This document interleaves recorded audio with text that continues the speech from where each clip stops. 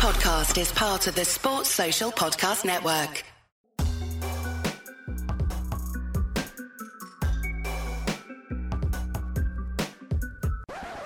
Hello, and welcome back to a brand new episode of Courtside Fracas. Today, I'm joined with the one and only, my favorite Denver Nuggets fan, Oggy. How are you doing, mate? I'm good, fam. It's a pleasure to be on finally on the main pod. Oh, Thanks for having me, awesome. It's a pleasure to have you on. I was lobbying for you to come on. I was like, Yaz, I need Oggy on this pod. I need to talk some crud with Oggy on. Hey, listen, I'm still jubilant from the other night, man. I'm riding that wave until tomorrow morning. That's what I'm doing. I'm riding the wave as much as I can, man. As you should, to be honest. Like, I mean, we're speaking a bit bit before the podcast started and talking about how much of a big upset it was. But yeah, we'll get into all of that just a moment. So those of you who are a Patreon member, I think there's only one of you so far, but this is actually this is not Oggy's first appearance on our podcast. He did actually show up right after game 2 of the Denver Utah series, which feels like an absolute age ago. So yeah, you can hear his thoughts there as well. So please check out our Patreon. It's patreon.com/Courtside Fracas if you want to get anything involved in that. Also check out our Discord, which is essentially a massive WhatsApp group. So please come in, check it out. There's so much stuff to talk about in there. We have Discord lives where we basically commentate on the game live. If you're into all of that kind of thing, come over. We just want to talk basketball. Yeah, all good. And lastly, Twitter. Get involved in our Twitter. I had a field day on was it Wednesday morning after the Clippers lost. I got in trouble for not signing off some of my tweets, but you can tell when the tweet is from me. I feel it's literally me just slandering the Clippers. But yeah, anyway, let's get straight into things. Oggy, what did you make of Game 7? Let's start with Game 7. So look, I'm not gonna lie. When we went down 12 or 13, whatever it was. Honestly, it was just like, we're here again. Like, that's no big deal. We're probably going to end up winning this. Obviously, every time we are down by double digits, it's like, right, really, this might be the end. But genuinely, Game 7, I was like, this lot are going to choke. They're going to choke again. There was one timeout in Game 6 because I recorded on my phone that Doc Rivers was leading timeout, right? And it was just when the Nuggets took the lead in Game 6. Like, he was so negative with them. Like, it was one of the most negative timeouts I've ever seen. It was almost like a desperate call. Like, come on, guys, we can do this. We're better than this. We're better than this. And it was at that moment I was like, this lot might be done. You know, like this lot might be done. And then of course, you know, they came out Game 7, and again they raced into a bit of a lead. And to be fair, Lou Williams and Montrezl Harrell looked a little bit better in that first half. I remember watching them and thinking, here we go. Like, these two, 6th man of the year, he's actually going to show up. Yeah. And then they just petered away. But, you know, we got the lead down to about 4 by halftime, I think. And then, you know, we just did our thing. Did our thing, man. You know, I'm so happy you brought up Lou Will. So let me tell you a really interesting stat about Lou Will. So this is Sweet Lou. This is Lemon Pepper Lou, yeah? Sweet Lou obviously went to a funeral. I know just before he got into the bubble, I know things are a bit tough. But where did he also go? He went to Magic City. So it reminded me a bit of Space Jam. I think he left all his talent there. So in the last 9 games, let me tell you what he's shooting from free. In his last 32 three-point attempts from the last 9 games, it's basically all playoff games, he's only converted 4. That is a 12.5% three-point percentage from a record 3-time 6th man of the year. I love it. Honestly, personally, I love it. I couldn't be happier. Harold, you're happier than me, I think, with this result. Honestly, you haven't stopped smiling. You haven't stopped smiling since you've been on, man. You know what it is? It's the vindication. Vindication is one of the greatest feelings of all time. When everyone is against you and then your team fall through. Well, I say our team fall through. They didn't even pull through. There's a combination of me being happy we're not playing the Clippers because I think Denver just have the Clippers number. Like, we're about to talk about it, but Denver set up so well against Clippers what they do is, so I'm sure you have your own thoughts on it as well. So what I noticed that Denver do, Clippers game is mid-range. They love a mid-range and defense, which is championship basketball, to be fair, which is why everyone picked them. Obviously, the strength of their team, good players, etc. But there's so many players they can throw at Kawhi and Paul George. It's almost like a narrow zone. So Gary Harris, Jeremy Grant, Millsap, just literally just chill. Torrey Craig as well. Say again? Shout out Torrey Craig as well. Exactly. Literally, just hang around here.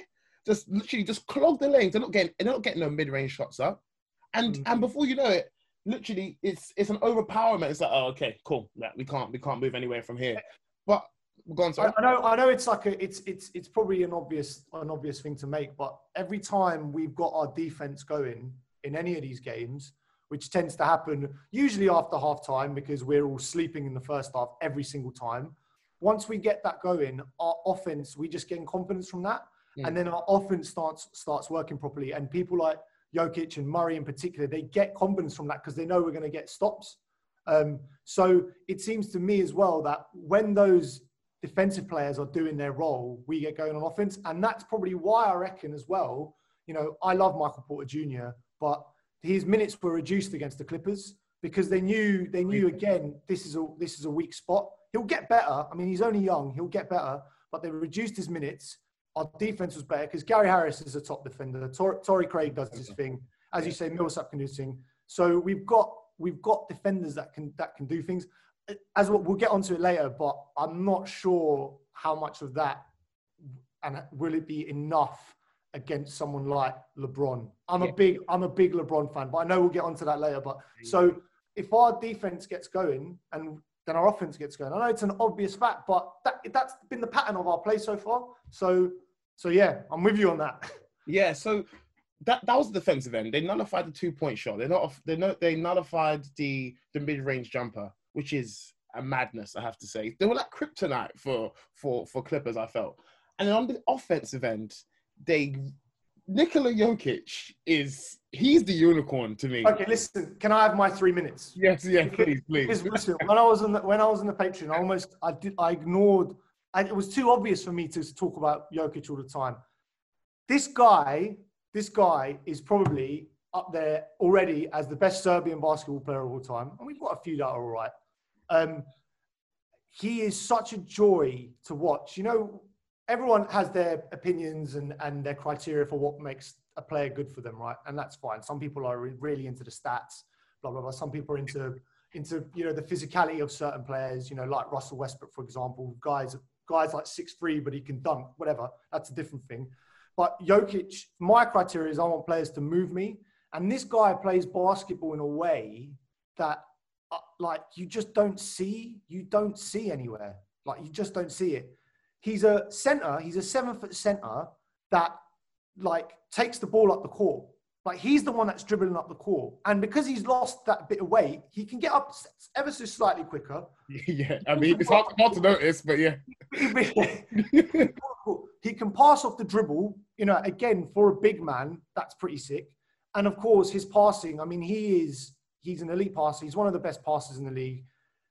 But he can see things that I think can be quite difficult to cover on defense. And the rest of the Nuggets players know this about him. They know that they can make certain cuts to the basket. There was one the other night when he just threw it over his head. Oh my gosh, that play was ridiculous. It was like 30 seconds left. He just chucked it behind to Jamal Murray. Yeah, he's taking a minute. But he does those no-look passes all the time, and he gets it to his players in the shooting pocket. And as a result, everyone around him is better. And everyone sort of circulates. He's like the sun in this Denver Nuggets solar system, right? And everyone is circling around him. And I don't know how many centers in the league there are that teams literally sort of build their game around to an extent. He influences the game. Look, we can talk about Joel Embiid. I don't really want to because I don't want to bring the mood down of this pod. Yeah, please do. I can't think. Even someone like Anthony Davis, right? The Lakers, I'm sure you'll get into more. LeBron runs that team, right? I mean, exactly. That's the thing. But Jokic is the guy, and honestly, he is such a joy to watch. And he steps up in the playoffs. He steps up in the big games as well. His regular season, I've just jotted down of his regular season. I think he's like 19 points, 10 rebounds, and 5.5 assists. In the 28 playoff games he's played, and I think that's a pretty good sample size. Yeah. He's 25 points, 12 rebounds, and 7 assists, which is mad. Look, AD and LeBron's numbers are sick, but this guy steps his game up as well in the big moments, and he's not afraid. He doesn't go hiding. And it's mad when he's got the character that he does. He seems really laid back, doesn't have any social media, which is just true to form, to be honest. Yeah, standard, right? Chill guy, but in the moments, he's not afraid. He's not afraid. And yet, listen, he can get torched on defense. Like, I get that. And this is something that the Lakers are going to look to exploit. But going forward, the somnambulant Somborian, as they call him. I mean, unbelievable word, that. Somnambulant. And also the marshmallow wizard, the body positive icon. This guy, there's only one person I think that loves Nikola Jokic more than me, and that's Doris Burke. You need to listen to her. When she absolutely adores him. Everyone does. But everyone does. You can't not like him, apart from when he switched on and he comes up against a really fast point guard or something that just blitzes him on defense. But let's again, I'm trying to be positive here today. I'm trying to be positive. But that's my 3 minutes on Jokic. He deserves it. I just love the guy. He absolutely loves it. I do really like your analogy about him being the sun in the solar system, because that is reminiscent of LeBron James. He is that facilitator. And everyone talks about Jokic about being this great passing big guy. He's just a great passer. Like, let's just talk about him and just a great passer in the league. Forget the fact that he's the best offensive center. No, he's the best center, first of all. And second of all, you need to put him in, like, I'm talking top 5 passers in the league. He is honestly an incredible player. He's playing in flip-flops. It doesn't really make... People say that. Yeah. But he slows everything down. He's patient. He waits to pick his pass. And I have no idea what the Clippers were doing trying to double team him every single time, man. Like, there's a reason he had 13 assists, and also he probably could have got more. He could have been hitting 20 assists in that game. They were doubling him every single time, and he's 7 foot, man. Exactly. Like, he just couldn't pass it over you. Exactly. So I am really interested to see what the Lakers, have in store for him. To be honest, they'll probably just put AD on him because AD can. Yeah, it is true. And before we get on to, which I'm excited to do, before we get on to the actual Western Conference Finals preview, which is actually the name of this podcast, not necessarily just talking wax and lyrical about Nikola Jokic and slandering the Clippers. We do have to touch on the Clippers a little bit before we move on. What went wrong? So a lot went well for Denver, as we've seen. Obviously, the greatness of Nikola Jokic, the greatness of Jamal Murray, the somewhat decent defense from MPJ sometimes. And from Jokic, there was some defense from him as well. Look, let's put this into context, right? I've been reading, obviously, since Tuesday night. I've been reading so much stuff. I've been listening to so many podcasts. I'm just like, content. I just consume it all just before this. And everyone leads with the Clippers. And to be fair, the context is there. They messed up. They messed up massively, man. You cannot be up so many points every single game and let them back into it. I don't know whether it was Jokic was just starting to get more fun. He was bullying. Harold was awful in this series, man. Like, and it's sad because he's just too small. He's just not as skilled. He's very aggressive. He can get. And he actually played decent in Game 7. He actually got the most points in the Clippers. But you can see that it's barbecue chicken all day for Jokic on Trez. A sports psychologist. We need to get some kind of sports psychologist on there because I think that this is a primary example of the mind completely overshadowing anything else because, they've got... Who put that down to, though? Who did you put it down to the coach? Put it down to Kawhi Leonard? So it's interesting because Kawhi is a guy that leads by example, right? He's a quiet guy. And they've said, that the vocal leader in that team is actually Lou Williams. Now, when things aren't going well for you, you need your guys to step up. Like, you need them to step up. You need Kawhi Leonard to be like, and genuinely every time I was afraid that was what was going to happen. But he was getting to his spot still. He was, but he was missing so many shots. PG was missing so many shots. Their support cast as well just kept missing. Like Marcus Morris, I think I've got the right twin here because you lot have Marquis Fuck. Marcus Morris, right? First game, giving shit to Paul Millsap. I think it was in the first game or the second game. And then Millsap was just like, no, I'm not having this. Like, I'm not having it. And then Morris's game dropped. Like, honestly, the implosion mentally that happened with this guy. And as I said, some of it's got to be down to the coach, because I mentioned that timeout earlier. They were looking in game 6 when the Nuggets went up. Not even game 7, man. They were looking so despondent, and they were down by like 3. And the coach's instructions there just seemed so basic, so desperate. I don't think you're 3-1 down, and Doc Rivers has been 3-1 up. Sorry, Doc Rivers has been 3-1 up loads of times in his career. He just doesn't seem to make the right adjustments, man. He doesn't seem to go, do you know what, Harold, you're playing badly. I'm going to give Ivica Zubac some more minutes, or I'm going to switch it up on him. Why is he not putting Kawhi on Jokic more than he did? I don't understand. Like, these little adjustments I don't understand. And then to add it into the mix, playoff P. Come on. Like, this guy, man. Honestly, I don't. Come on. Honestly, Dave and CJ were having a field day after that game. You know what? I'm so upset that Yaz is not on this podcast today, because he was supposed to come on and host. You know what I had for him? Let me show you what I had for him. For anyone who's watching online, I had this jersey ready for him. I was going to come in wearing my Celtics jersey. I'm going to say, oh, no, we're 2-0 down. Oh, no. What does that feel like? I'm going to come in all happy. I was also going to come in and say, 1, 2, 3, Cancun. Honestly, I'm about to have an absolute field day on the Clippers. But you know what? I want to save all of that till Sunday. Playoff P, I don't know where to begin with him. For him, I calculate over the series, over the 7-game series against Denver, he averaged about 22 points, which for him is really good. However, that means nothing if your team are scoring double-point leads in 3 successive games. Yeah, someone I see as PG, even though he can be seriously offensively inept at times in big games, as we've seen. Yeah. What saves him is his defense. Yeah. He was trying his best to guard Jamal Murray. It just didn't. Jamal Murray was a man possessed. He just couldn't stop that man. And it's telling, because you speak about the mentality. Talk about like where are they mentally, and you can see like it was a clear battle of who wants it more, because I mean, don't get me wrong, Jamal Murray is a great player, but he's made a tremendous step up in these playoffs.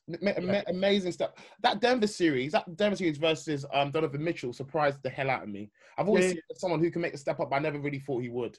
So was it Harold, just quickly, was it you? There was one of you, I remember on one of the preview pods, were like, oh, this Nuggets Jazz series, boring. It was Dissy. It wasn't. I'm not interested in this. It's what? Yeah. He honestly, he's had to mince his words about Jokic as well, because he kept saying Embiid is better, etc. And then he saw game 6 of game 7. He's like, yo guys, I'm sorry. I'm so sorry. You were right. I'm so sorry. But yeah, we can go on forever about Clippers. I'm gonna leave the rest of the Sunday pod. I'm gonna be on top form. Don't you worry. But let's get into the actual matchup that we're here for. So let's go into the Western Conference Finals. Wow, I never thought I'd be saying this. LA Lakers versus the Denver Nuggets. 16-time champions, LA Lakers. You never thought you'd be saying this. Come on, mate. No. Never made it to the final. Denver. Yeah. Don't flatter yourself, mate. Listen, I know I'm meant to be here. So yeah, it's more Denver side, but okay, cool. So let's start with the big names. Let's talk about the X factors. Let's talk about the difference makers. AD, LeBron, Jokic, Murray. Yep. What we saying? So, LeBron, I'm terrified of. Listen, LeBron doesn't go 3-1 up and let his team. He doesn't do that. I'm terrified because I'm trying to think who are we going to have to guard him? He's going to attack. He's going to be attacking our wings all day. He's going to have. We'll probably have to put Grant and Harris on him. Torrey Craig coming and doing a bit, but I'm honestly terrified of what LeBron is going to be able to do to us, because he's going to drive to the basket. He is at 35 years old. He's still so sick in transition, He can hit a 3-point shot. LeBron for me it's an obvious thing to say, but he is the guy. He is the guy this series. I think personally, and I'm worried about whether. And you just mentioned the thing about wanting him more. When it comes to football, I hate that. Who wants him more? Who's got more passion? But in basketball, because the court is much smaller than football, like you can see people do want to. Yeah. So we are going to need to be on him from the start. So for me, that's the thing that I'm looking out for. I want to see how we are able to defend LeBron, because the guy can score on you. He's one of the best passers in the league as well. And if he doesn't, I know we're going to talk about the support cast in a minute, but if he's not the one leading the play, then he's just going to pop it off to Rondo, and then there's another problem for us. Yeah. Right? So I guess for me, LeBron's the big one, and I love playoff LeBron, man. I really do. I hated him when he went to Miami. I was one of the Miami haters. Fair enough. I was so happy when they lost. I think it was to the Mavs. 2011 to the Mavs, of course. Dirk Nowitzki doing his thing then, and didn't like him 2012, 2013 when he won. But then after that, man, I was like, why am I hating? What am I doing? Why am I hating this guy? And I know Yas has got his own opinions on him and about his character and stuff, but I love LeBron, man. And he's like I said, he's going to be the guy. He's going to be the guy for me. Cool. Yeah, my feelings on this are interesting. It's funny you said LeBron. I think LeBron will be a deciding factor. However, I think AD holds a big role. Although because if you look at just how we've matched up in the regular season, we've played Denver 4 times. The record is 3-1. We're 3-1 up against Denver. And that one was when LeBron weren't playing. So exactly. So that one was when LeBron wasn't playing. So okay, I don't know how much stuff you want to take into that. But what I will say is Dwight Howard. That's what we're going to talk about the supporting cast. But Dwight Howard, JaVale, AD did a good number on trying to stop Jokic. I'd be surprised to see JaVale play so many minutes just because he's not as nimble and as agile and as like quick on his feet than Dwight. But it remains to be seen. I think AD is very important. We're gonna need to see. He's one thing I will say that separates Clippers from the Lakers is that there's a clear leadership. The clear leadership, and LeBron is a guy who was like. They were like, "Oh, you sure you want to come back into the bubble? You sure you want to?" When there was all that talk about the shootings, and talk about Black Lives Matter, there was talk about coronavirus. He's like, "No, I'm playing basketball. But don't get it twisted. He won't be missing his chips. Like he won't be misplacing anything at all. So he's gonna have his head screwed on solely, and he won't make the same mistakes that Clippers did and the rest of them in Denver. So I think that's gonna be infectious on AD. Now AD, I feel.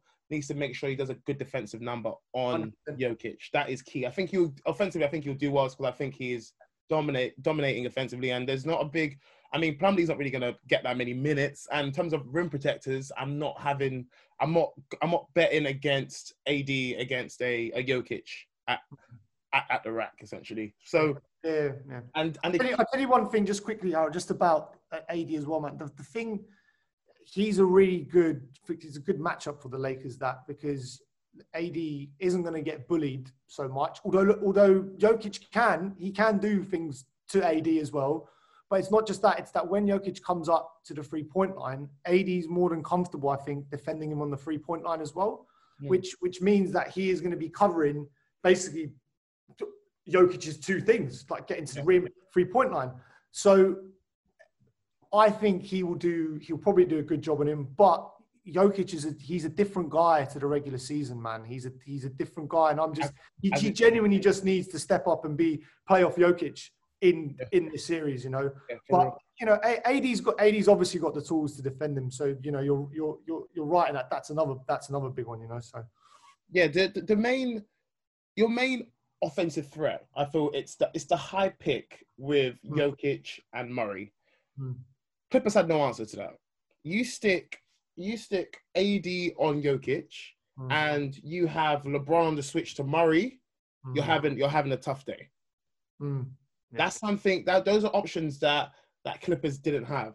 We spoke about Denver being the kryptonite to the Clippers. The Lakers are the kryptonite to Denver. They have those bigs. Like I don't want I don't want to like downplay anything from them. I don't want to downplay their quality or anything like that. But hopefully you get what I'm saying in that. Yeah, 100%. They have their number. Like it's a bad matchup. The same way people were saying about a bad matchup for Houston versus LA initially at the time. This is a bad matchup for Denver. They have bigs who can play, which is a problem. And obviously there's LeBron James, and then the best player in the NBA, as he's shown once again, even though people are telling me Kawhi Leonard. But anyway, we'll keep that for Sunday.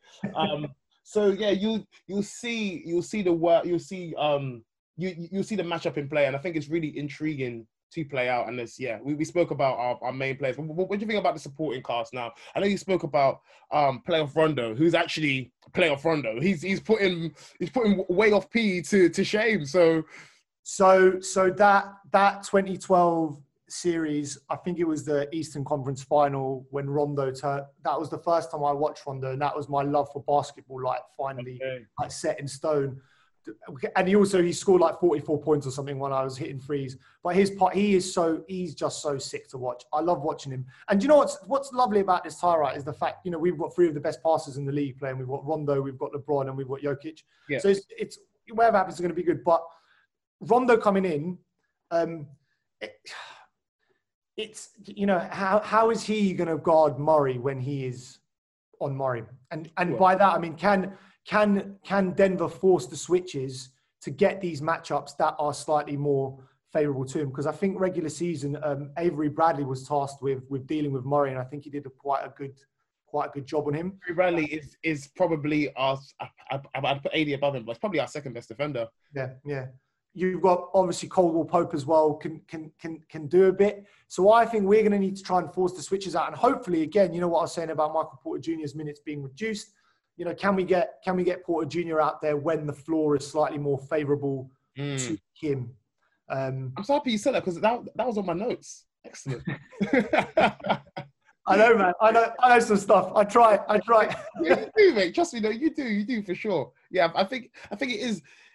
I actually have Denver making a decent run on the second unit. I think we will struggle. So although there's a greatness efficiency that playoff Rondo can give you offensively, I think the only thing that can help him, if any way, shape or form he's matched up against Jamal Murray, is just his playoff guile and experience. So it's those tips, those interceptions, those like, or perhaps it'd be like a slightly conniving foul, but like before he gets off in a shooting motion, those kind of things that you get from experience. That's the only thing I can see stopping.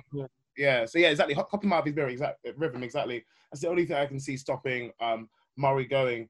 As far as everything else is concerned, I think MPJ only scored 2 points in Game 7, and I think that went under the radar a little bit. I mean, understandably, considering the whole scale of the of the operation of the game itself.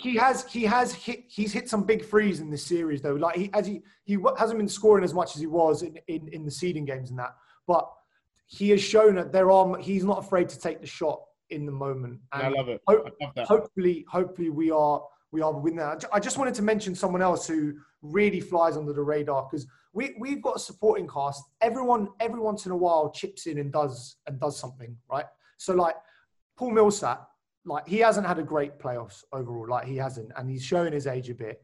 But Michael Malone has stuck with him, and then you get, I think it was Game 5 when Millsap just decided, but I'm just going to get 15, 16 points, whatever it was in the quarter. Like it was something like he stepped up for that. We've got one guy who always flies on the radar is Monte Morris. This guy is he's so lovely to watch because he's got a nice mid-range game. Everyone's like either 3 points or to the rim, right? And there's a few players in the league. There's not many more that actually just have a mid-range game. And Monte Morris has a lovely mid-range game. He can lead the second unit well. He's got a great relationship with Plumlee. So when those two come in, they can do some damage on the offensive end. And Plumlee himself as well, you can tell this guy has been training and playing with Jokic for the I'm so happy. Oh my goodness. You know what? Plumlee Slyly is a really good passer of the ball, man. And he will just look out for the Plumlee bounce pass. He loves it. He loves it. The cut is coming in. Oh yeah, I'm so honestly, once again, in my notes, I was like, at one point, I was like, is that Jokic? That's what I saw Jokic go to the bench. Honestly, for a split second, Plumlee could confuse you and make you think he's Nikola Jokic. Yeah. Don't be confused. It's clear to see that a team who has a clear identity under Mike Malone. It's having bigs who can play and bigs who can facilitate. And it is something that's clearly worked as they've come back from 3-1 deficits that no one has before. Who would you say, like, Lakers supporting cast? Like, who are the ones do you reckon to watch in this series? Who are the ones that Denver need to sort of keep an eye on? I'm gonna keep it a buck with you. Our supporting cast, they are they are hard to watch at times. If you listen to our podcast, you hear me slander Danny Green often. You went from a 3 and D to a no 3 and no D player. KCP, honestly, he plays KCP, Kuzma. I'm not going to mention Dion Waiters. Who else? Caruso, man, he's all right. Caruso, yes. Okay, cool. You can bring up Caruso. So Caruso. What really impressed me about Caruso is his defense. I think he's a fantastic defender. He's a bit strange to look at, I have to say. He looks like he's really young, but his hair suggests like he's really old. It's really strange. I don't know why he's got a headband on, but fair play. Yeah, I don't know why he's got a headband on. I don't know what he's doing. But I guess he's trying to play off. He's trying to come like 2012 LeBron, I guess. But he what was it? Is it game 6 or game 7? Oh, game 7. It was either game 4 or game 5, sorry, against Houston, where he hit last game was game 5. A very big 3 against Houston, corner 3 when they start to make a comeback. And he shows he's not afraid of the big moment. But when I look at Caruso, I'm looking at him on the defensive end. I'm looking at him. He's someone who can actually perhaps give Jamal Murray a decent game, actually. He's someone who thrives on the defensive end. And I like players who know their efficiency is not so great on offense. Let me keep honest and let me make sure that I can at least do what I need to do for my team on the defensive end. That's something I'll give credit for Caruso-wise. But offensively, we're just very hot and cold at times. Markieff Morris hit like, I think 4 or 5 threes in 1 quarter or something like that. The Morris brothers are getting on my nerves, man. Honestly, like, we've just dispatched one who was annoying me, and now I have to come up against his twin, and it's just like, these guys. However, this one is not much. He's not a. I'm trying to think of the most PC way. He's not as sly or as conniving as Marcus Morris. To say, okay. I know he plays for Lakers, obviously, but I prefer him as the Morris brothers. Let's say that. Keith Morris, he can go hot, but it's very rare. You're not going to really get that. Kuzma, I'm not putting any stops into him. He can't be the third guy. Like I said, KCP. I mean, he's just there. Danny Green, our supporting casts are too up and down. So we're going to need, as we had against Houston, we're going to need AD, Rondo, or Bron in the game at all times. Yeah. I hear that, man. I hear that. But off the back of our supporting cast, I feel like we have very similar thoughts on how Denver and the Lakers will match up. I think it will be intriguing, nonetheless, to see how the players, literally just to see how the matchup works. But let's go more into the coaches battle. So let's talk about Vogel versus Malone. I was doing a bit of research on Mike Malone. I was doing a bit of seeing his journey to the NBA. There was a sick article in The Athletic on him. Oh, really? Okay. The other day, like, he started off working in Foot Locker. He was paying his ways to go and do some coaching in some youth basketball team. Like, he has been grit from the start, and that personality you can see going into his team, and he is loving this underdog moment. Because there were times against Utah early on where he was looking a bit lost, a bit out of his depth. You know, like, what's going on here? But he has turned it around both times at 3-1 down. He's made this. He makes the subtle adjustments that need to be made. But there is, again, it's just his character and the passion that he instills in the guy. And you could see that those guys all love each other. Yeah. There was pictures after Game 7 when he was picking Jokic up and, like, he was loving him. I think before 3 years ago, Malone actually went out to Sombor. He went to visit Jokic's hometown, and he went out and around him. So he's creating those bonds in, similar way to the way Popovich does, the great Greg Popovich, creating a bonds with his team. With regards to this, I'm looking out for Game 1, man. I want to see exactly how he is going to manage, as we have said, particularly LeBron and AD, and whether he's going to try anything different, anything unexpected. I don't know. We'll just have to wait and see, man. Yeah. On topic of Malone, I think, as you said, I don't know what it is, but in basketball, the intangibles are so important. I think the best example you can see of that in a player is probably Jimmy Butler, isn't it? And you see before Game 7, you heard Doc Rivers talk about, I'm not here for rah-rah speeches. I'm not here to give players like a little up before the game starts, and they run out and then it all fizzles out. But the only reason why that man has a chip is because, well, I wouldn't say the only reason. I'm being facetious, but the only reason why that man has a chip is because of Kevin Garnett, who's very, very much known for his rah-rah speeches. And I think Mike Malone, he takes real pleasure. He takes real stock in how can I get absolutely everything from this orange? How can I squeeze out as much juice as I can from this team? How can I do absolutely everything? If that means I need to give a motivational speech like I'm Barack Obama, then I need to do it. And you can see he is a team plays like they're playing for him, and I think that is so key. Yeah, one thing I will say is, researching this. Every time the Lakers have taken a double-digit lead in these playoffs, they've won. They're 8-0 taking the double-digit lead.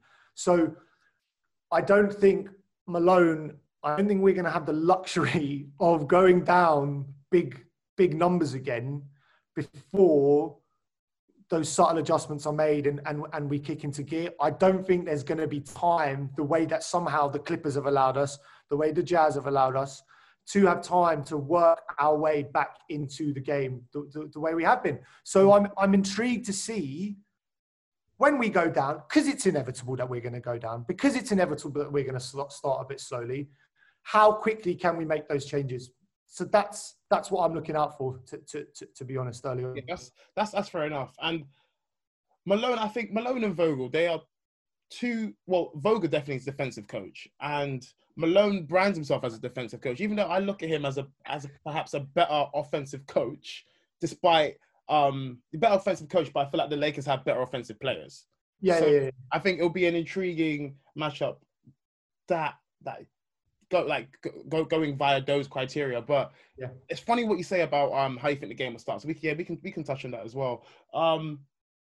Game 1, I wouldn't be surprised if the Lakers drop, if the Lakers lose, because if you just look at trends so far, and I'm not even saying that in jest, but and it's something that Nick Wright said as well on his podcast that intrigued me. If you look at how we started in Game 1 so far, so before we played the Blazers, there was a playing game, so we had to wait a little bit.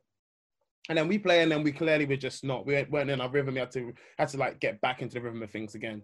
And then over that, and then after that, we had to play Houston, who had an enthralling 7-game series against OKC. So we had to wait for that again. Then that happened. So now we've been out of action for like a week, I think, or something like that. So now we have to wait again. So to play Denver after their amazing 7-game win over the Clippers.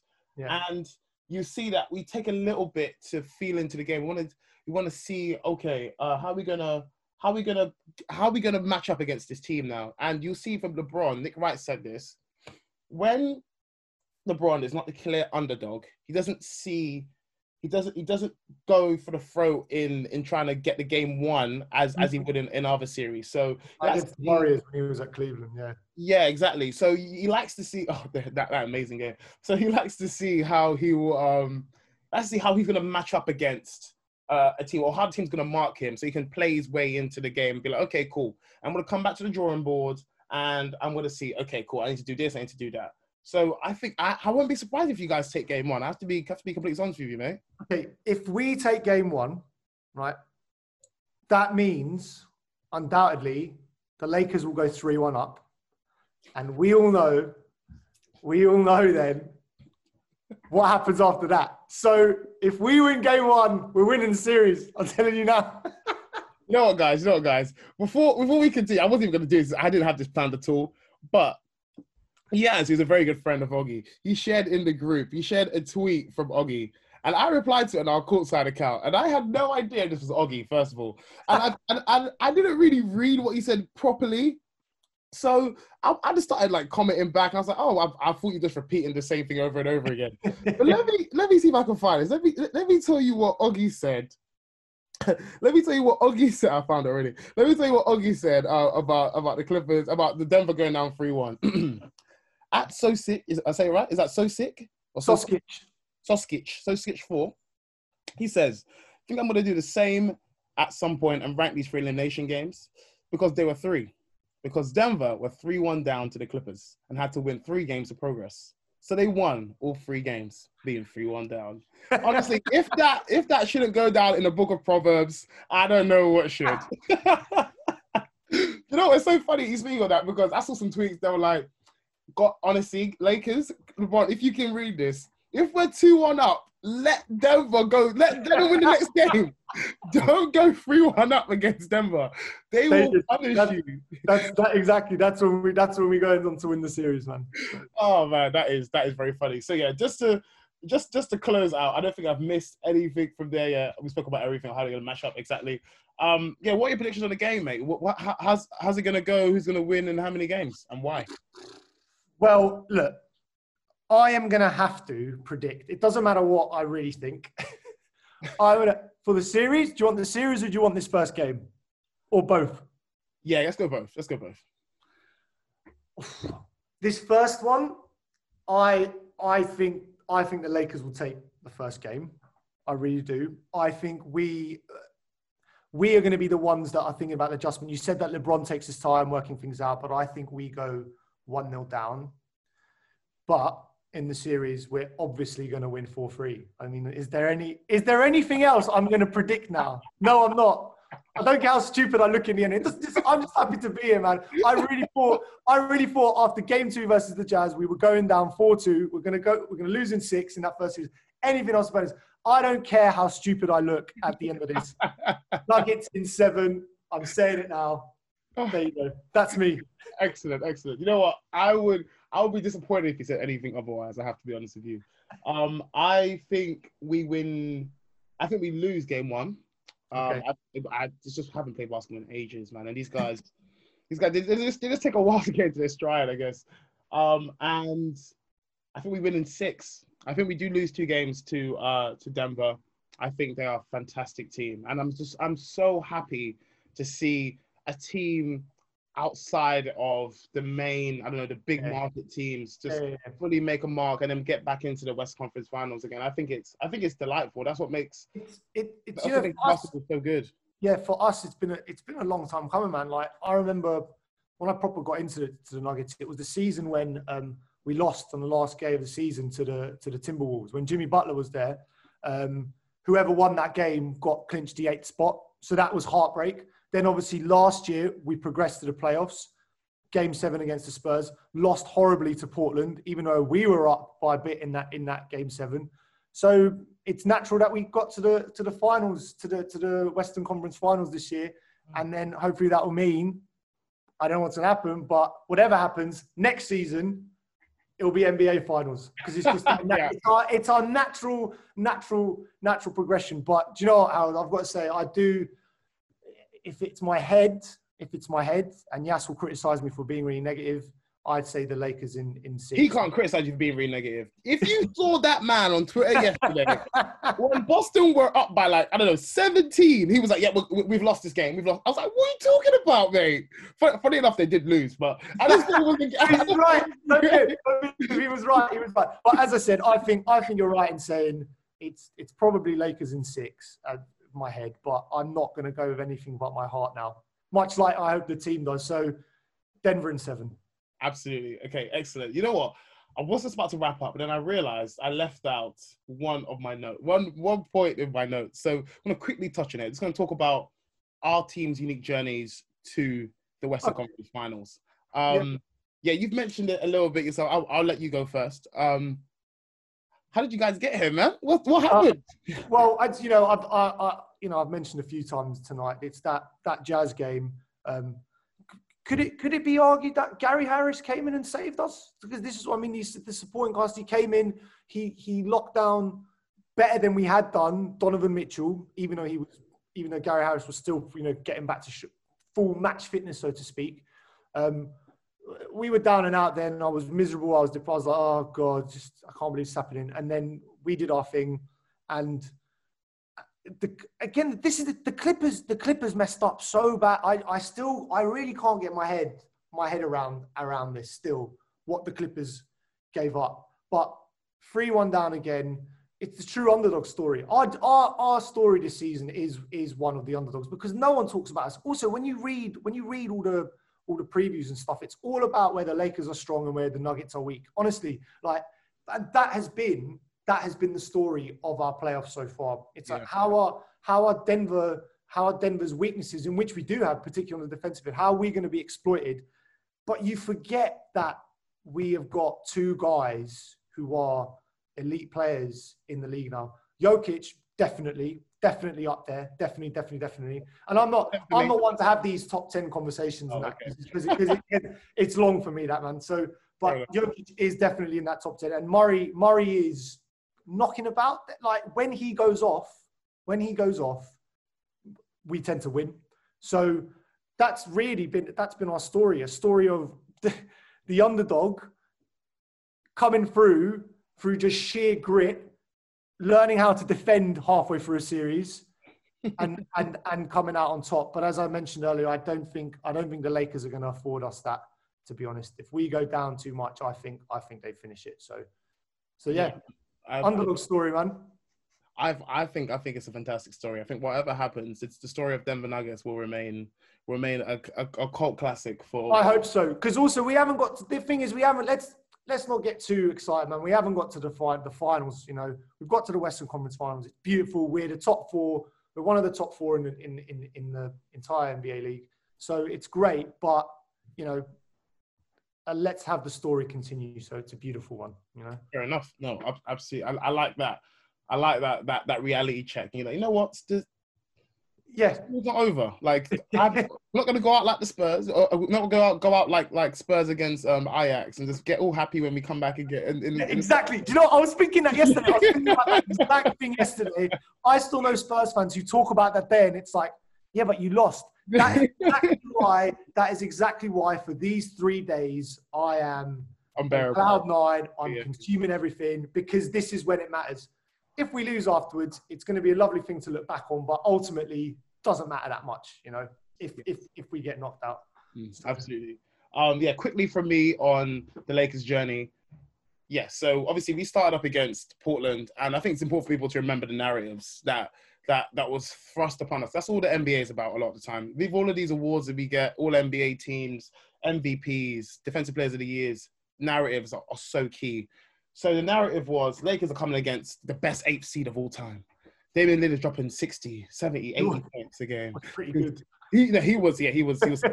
But obviously we made the necessary adjustments after game one. After literally going outside in game one, making necessary adjustments in game 2, 3, and 4, and 5, and then obviously got the dub. I think game 2 was telling game 3 was telling because just similar to Houston, we in both series is that both star players of either team played well and they still lost. And I think whenever that happens, it's a worry. So obviously we got past Portland. Houston came and everyone's talking about this is the worst matchup ever for Houston. And some people had Houston beating the Lakers. I said Lakers in 5. I have to say a bit of that was no analysis, just vibes. But that's what it is most of the time, man. Yeah, just put the number in the air, honestly. So yeah, we managed to overcome that. We went small, and I was surprised that we were actually able to do that because I was one of the people saying that we should go big and just dominate them in the paint. But we went small, and then we were adequate enough. And obviously, Westbrook basically shot the team out of the game, which was exactly what we wanted. And once again, game 3, both Westbrook and Harden showed up combined for 63 points, and they still lost. And I think it can be quite deteriorating, quite demeaning on your team. It's like, okay, what else do we need to do? Daniel House went out as well for I think was it game 6 and game 7? Something like, I don't know, some breaches of COVID rules. And there's some analysts talking about how that was a real big impact, but I don't think it will change anything at all. So yeah, obviously we beat them, and then now we're here. And I'm just so thankful that I was joined by the amazing Oggy. I'm so happy. I lobbied to get you on, and you came through. I really appreciate it. I'm going to let you get back to what you were doing. Please forgive Fucking me. some books. Oh, man. Yeah. Back into the books. And this was seriously so enjoyable. It'll be great if we can have you on at any time in the future. If you're ever free, please just hit us up. It'll be great to have you on. I would love your Denver insight. It is great to have someone who's as passionate about their team as I am about LeBron James. Nice. Thank you for coming on, guys. It's been a pleasure, man. Take it easy, guys. Till next time.